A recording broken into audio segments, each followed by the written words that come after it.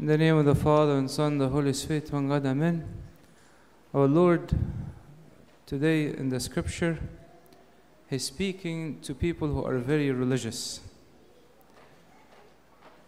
And He's telling them that a parable or an example or an analogy, He's telling them, if I want to think of you, I will think of you, the religious people, as you split yourself into two groups in the market.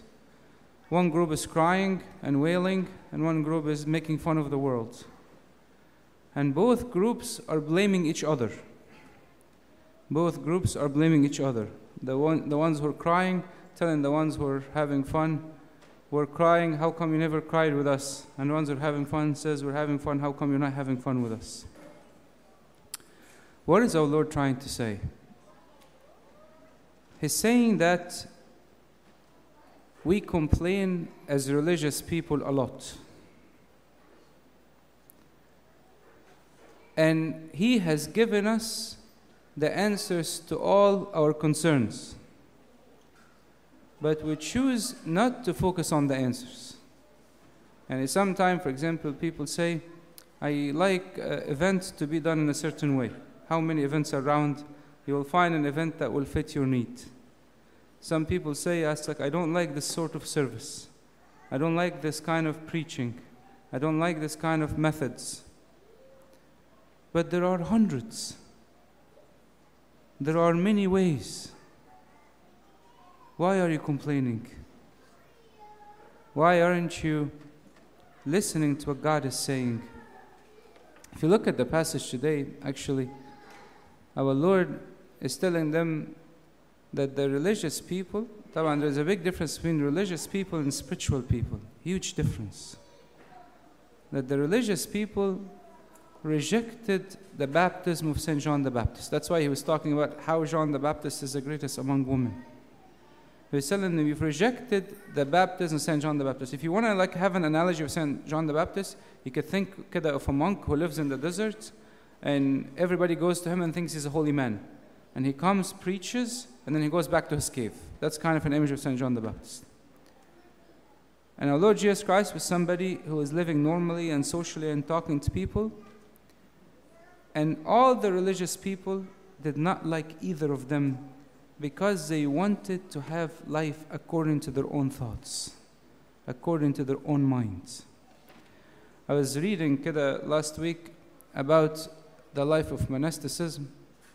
And one of the things that kind of shocked me is that the author is focusing so much on reminding the monk of the beginning of his monastic life. How did you begin? How did you start with God? Why have you gone so far? Where is the humility that we started with? Where is that purity of heart that we started with? The feeling of unworthiness that we started with. What God is reminding all people who claim to be religious is, you have no excuse. The problem is that we are a lot of times skilled in our life. I see a lot of kids, they're all beautiful angels, but we cannot let the kids run in the church. Please, the parents, if your child is making noise, please, if I hear some kids making noise, if they're making noise, you can take them outside until they calm down and then bring them back. There's no point in I bring the kids and then they make noise and run and without teaching them how to stand in the church. I remember this is off topic, but I remember I had a wonderful female servant I met a long time ago. And she was telling me when we were children, my mom would hold me next to her. She teaches me how to stand in the church. We're not here to make them play. We don't teach them anything. Okay? But we want to make sure that we teach our kids how to stand in the church and how to pray, even for a little bit. Okay? Sounds good?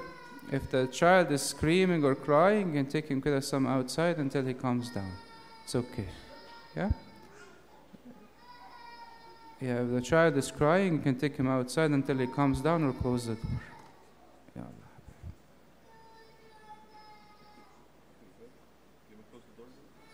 Yeah, you can close the door, Habt, in the back. You can close the door. Close the door, Habt. Close the door. Yeah.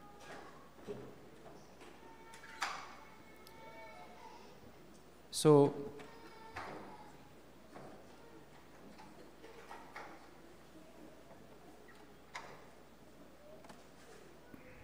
last Sunday when we prayed the second liturgy, I actually had somebody who came to me and told me we could not pray the liturgy at all. We don't want, the kids are very important in the church, but also the role of the parents and how to keep them quiet, it's very also important. So we're talking today about the role of how God is addressing people who claim to be religious. And by the way, there is a reason why this passage is in the scripture. Because throughout all generation, religious people tend to be a cause of division in many places.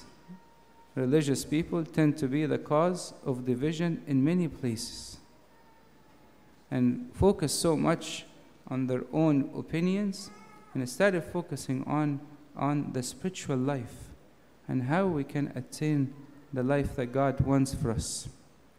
And I'll give you guys some examples on both sides. A while ago, I had a young girl who came to me and told me, Abuna, I don't have a lot of friends in the church. Father, that's okay, simple. I'll introduce you to some of the girls in the church so you can get to know them and serve with them and get familiar. After a month, I came and asked her, how is it going? Actually, terrible. Told her why. Actually, all the girls you introduced me to, they are so good, close to God, but they ask me so much questions about my life.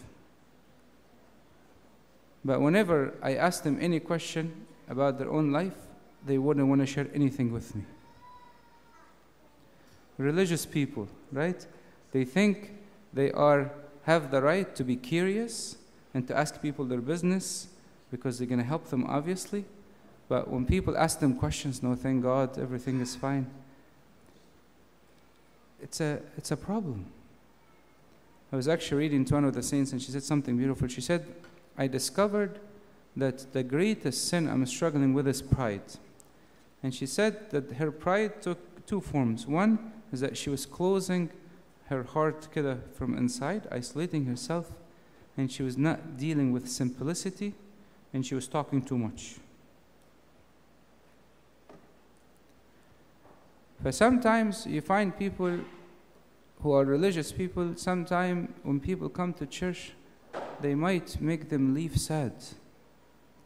مثلا somebody who's not married, every person sees her, when are you going to get married? Or somebody, for example, doesn't have kids, every 2 minutes, when are you going to have kids? Sometimes things are sensitive to people. And God is saying, be careful. Be careful. You think because you come to church and you serve and you're religious, you think you have the right to speak to people whatever way you want.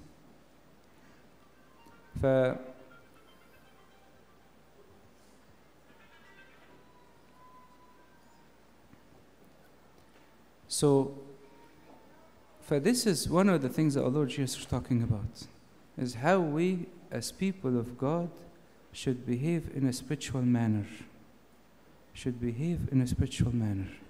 I was actually recently, somebody passed away, and I went to their home, and there was an elder priest who was attending as well, in the house as well, and I was very touched by him, because as the mother was weeping, he started weeping next to her. For God is saying today to all the people who claim to be Christian, claim to be religious, why are you focusing so much on divisions and opinions and everything is available for you to go to God? Why are we living in a life of, we call it victimized personality? Everybody feels I'm a victim. Victim of what? The access to God is open 24/7. Why do I feel like I'm a victim? كل واحد feels a victim either because my spouse, my children, my family, my uncle, my aunt, my. God is saying all this stuff is nonsense. May you have a lot of good to be thankful for. عشان كده the scripture that talks about how religious people cause harm sometime is all over the scripture. When our Lord Jesus Christ saw a sinful woman who committed adultery, he treated her with compassion. When he saw the priests, the clergy, the scribes, he was very tough on them. I'm saying this because the most important thing in our life is our salvation. And we really do not want the system or the mindset around us to impact how I want to seek my salvation. God speaks to us through His Spirit within us, and He's waiting to lead us to His kingdom. May our Lord continue today as we stand in the liturgy to lead us to Him